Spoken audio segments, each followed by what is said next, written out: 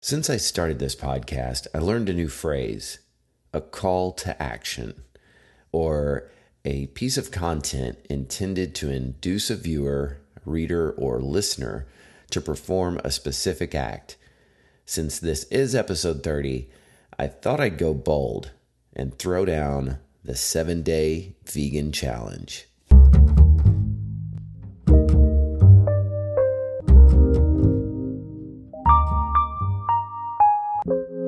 Welcome to the Coffee Buzz. I'm Brad. Thank you very, very much for listening. I really appreciate that. If you've been listening to other episodes, you've probably heard me talk about being vegan. What I haven't told you is how I probably am the least likely person ever to be vegan. I am from Arkansas, where as a kid I hunted, I went fishing. In high school, I worked at a grocery store where one of my duties was in the meat department, cutting up chickens for the customers and all kinds of stuff, tenderizing meat. I've been around my fair share of the whole process of killing and eating animals for a big part of my life. It wasn't until Kim got pregnant that I had the thought of going vegan. I had always just thought cows made milk. That was in my head, that's just what cows did. It wasn't until Kim started breastfeeding that it dawned on me that cows have to be pregnant to produce milk. And I had already stopped eating beef when I discovered this, but this was the moment of realization or clarity that dairy was worse than eating meat from an ethical standpoint.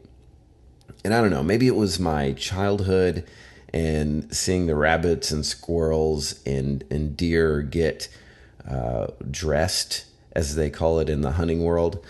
I think they call it that because disemboweled sounds horrible. But I made the connection early on that meat was possible because an animal died. So I see this video of what dairy cows actually go through, and then that's when I decided to go ahead and try to be a vegan for a while. And I did have a lot of reservations at first. I thought, oh man, this is going to be tough. No dairy, no cheese, ice cream. I love ice cream. And when I voiced these concerns to Kim, she made a point that I didn't have a comeback for. She said, we shouldn't be eating that stuff anyway. And it turns out she was right. After I gave up dairy, my body was so grateful to me. It's basically sludge for your intestines. Not to mention, all of this animal agriculture is just horrible for the environment. Now, when someone asks me why I'm vegan, it's hard to pinpoint a specific reason because there's so many good reasons. My health dramatically improved. I was on a bad road before I adopted this plant-based lifestyle. I drank too much, I ate too much, and I had no energy to work out or really do much other than just go to work, come home, and rinse and repeat. Get up with just enough time to get out the door. And this might sound crazy, but I don't think I would be able to do this podcast and some of the other hobbies I have now if I wasn't vegan. Hopefully I can connect those dots by the end of this episode. Now, the first thing that I'm going to get into is the why. As I mentioned, before in previous episodes, anytime I want to ignite change, I have to find a why. And at first, it was an ethical reason. Since my daughter came along, I have so much more compassion. And at first, I'll be honest, it was annoying. I started caring about people more and making more of an effort to be kind to random strangers. It was weird, but after a while, I kind of got used to it.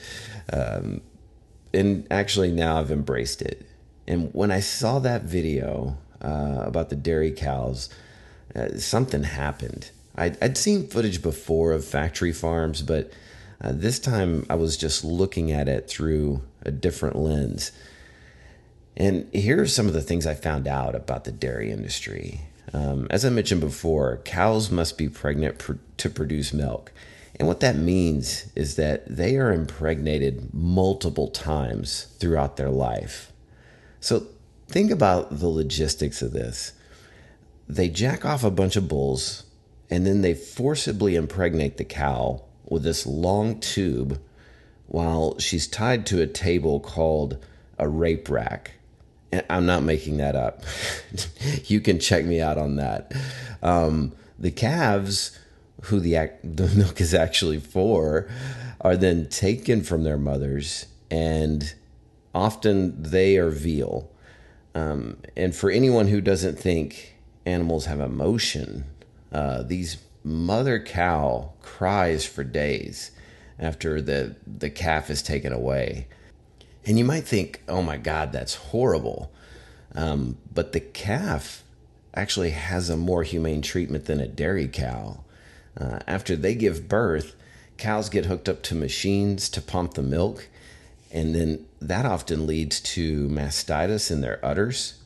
And for those of you who haven't been around a nursing mother, that is a horrible state to be in. I don't say these things to gross you out, okay? But if you're consuming dairy, you need to know this. Mastitis produces infections that contain something called somatic cells. Think about a zit on your face. Those are somatic cells. And so all that blood and pus, it ends up in dairy products. So yes, they do filter it, but the industry has standards for acceptable amounts of this stuff. So after cows are about 4 years old, they're physically and mentally just exhausted. Many times these cows will just collapse on the floor. These cows are called downers. Most of those cows are slaughtered for hamburger meat. And this happens even in those organic dairy farms too. And for you vegetarians out there, I was one too, so I'm not hating on you. But the dairy industry is basically the meat industry. While a male calf at least gets just slaughtered right away, the dairy cow is sexually violated, mentally and physically exhausted, and then slaughtered. But let's just say this isn't your motivation. You're not motivated by the compassion side of this. There's numerous studies, which I'll post on my blog, that show that those who consume the most dairy are at the highest risk of bone fracture and osteoporosis. Milk products also contain cholesterol. Dairy products are at the top sources of the artery clogging saturated fat.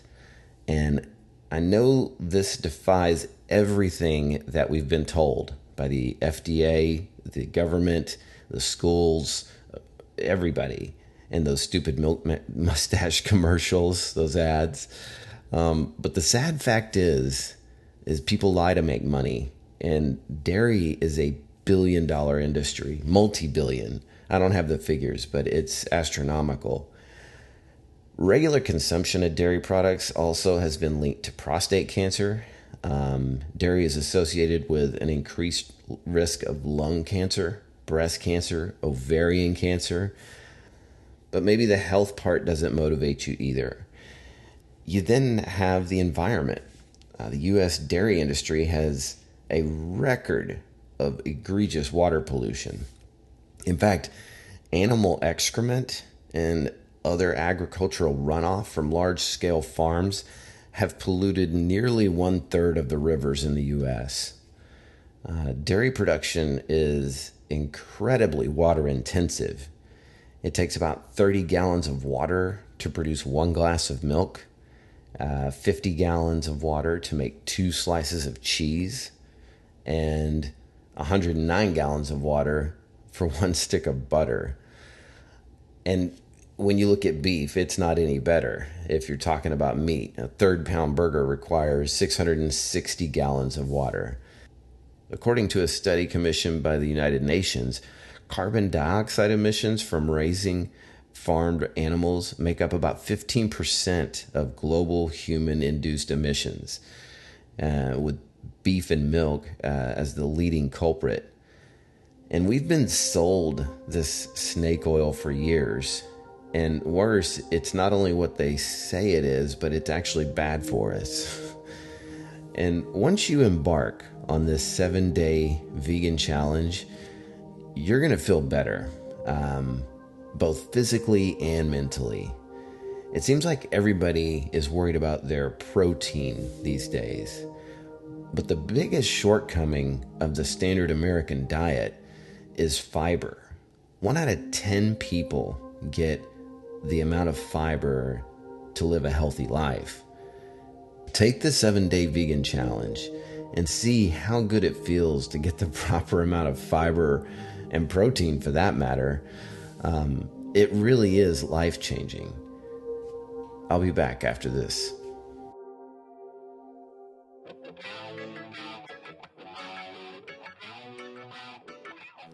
Are you sick of the dark and depressing news that floods our timelines and airwaves? Are you looking for entertaining news stories that will make you laugh? Maybe a few upbeat and inspiring news stories. We are the podcast for you. I'm Greg. And I'm Diana, and we are the hosts of the Podful of Sunshine podcast. Every week we bring you the funniest, craziest, off-the-wall news stories to come out of Florida. But Florida isn't the only place where crazy lives. We bring you the crazy news stories from all around the world. Join us every Monday as we review the crazy news stories of the week. We can be found on Apple Podcasts, Google Play, Spotify, Stitcher, basically any major podcast platform. Hit that subscribe button so you never miss an episode. And tell a friend. Welcome back to the Coffee Buzz. We're doing the 7-day vegan challenge. And now you might think, okay, Brad, dairy and beef, those are bad. But fish, chicken, eggs, they're okay, right? Those are healthy. Not so much. Chicken and poultry are one of the worst sources of protein out there. In the last decade, the time a chicken has to grow before slaughter has gone from several years down to just 6 months. And they pump these birds with hormones and steroids so they can sell them faster and in more volume. And the problem there is there's very little, if any, nutrients in the meat. It's all just protein, and not even a good quality protein at that. They're given so many antibiotics. This statistic blew me away. 80% of the world's antibiotics are given to factory farm animals. And it's no mystery why this is. They live in filth and squalor, and they're sick all the time. This causes bacteria to mutate, which then the bacteria evolves and makes antibiotics less effective when those 20% are taken by humans for illnesses. Eating meat also puts you at a greater risk for food poisoning because animal products are often tainted with fecal matter during the slaughter process. Fecal contamination in chicken especially is a huge problem. According to a Consumer Report, 97% of raw chicken in U.S. supermarkets is contaminated with bacteria that would make most of us sick. Most people will swap out red meat for chicken in a bid to sort of lower their cholesterol levels or be healthier. But they could be wasting their time. One of my favorite doctors, Dr. Michael Greger, has looked at the information and concluded that the impact of beef on human cholesterol isn't much worse than that of poultry or fish. He says, switching from red meat to white meat likely wouldn't make a difference to cholesterol. And that's really no surprise given how fat we've genetically modified chickens to be these days, up to 10 times more fat than they used to have a century ago. So there's a number of cuts of beef that have less cholesterol raising saturated fat than chicken. And the FDA has admitted that chicken meat is filled with arsenic, a highly poisonous chemical. For those of you that don't know, it's 4 times more toxic than mercury. The substance is given to chickens because it prompts quicker weight gain and less feeding. And it also enhances the pink coloring of the raw meat. And when ingested, arsenic can lead to carcinomas, basal skin cancer carcinoma, liver, kidney, lung, and bladder cancer. And even if let's say you're like me, back whenever I ate eggs and chicken, and I switched to free range, organic, humanely raised, it still has all those issues. I mean, in reality, the factory farming accounts for 99.9% of chickens raised for meat in the U.S. Even if chickens have been raised on a free-range or organic farm, they often spend as much time in those crowded spaces as the conventional farms. This is just basically another marketing ploy to say free-range or humanely raised. I was only eating fish for a while because I thought, okay, this is the way to go. This is going to be a healthy way. But turns out fish is badly contaminated with toxic chemicals, and they're known to cause cancer as well. Also, they're the most likely food to make you sick from bacterial contamination. They live in water that is polluted, and you would never dream of drinking it, but when we eat these fish, we're ingesting that toxic brew of bacteria, contaminants, and that's every time we eat fish. Seafood is the number one cause of food poisoning in the United States. And I used to be a big fan of the hard-boiled egg. I thought that was a healthy snack, but it turns out they're high in fat, cholesterol, and they don't contain any fiber. And for every 1% increase in the amount of cholesterol in your blood, there's a 2% chance increase in a risk of having a heart attack. And conversely, every 1% reduction in your cholesterol level reduces your risk of a heart attack by 2% on the other side. One egg has 187 milligrams of cholesterol. Eggs are one of the most bacteria-filled foods you can find. Now, you can find studies that are going to contradict every claim that I've made. But just know this, all studies are not equal. Most of the pro-animal product studies are industry-funded and have a huge agenda. Anytime you see some article about eggs being healthy, just look at the source of the article. So I want to touch on the benefits that I've experienced over the last 3 years of going vegan.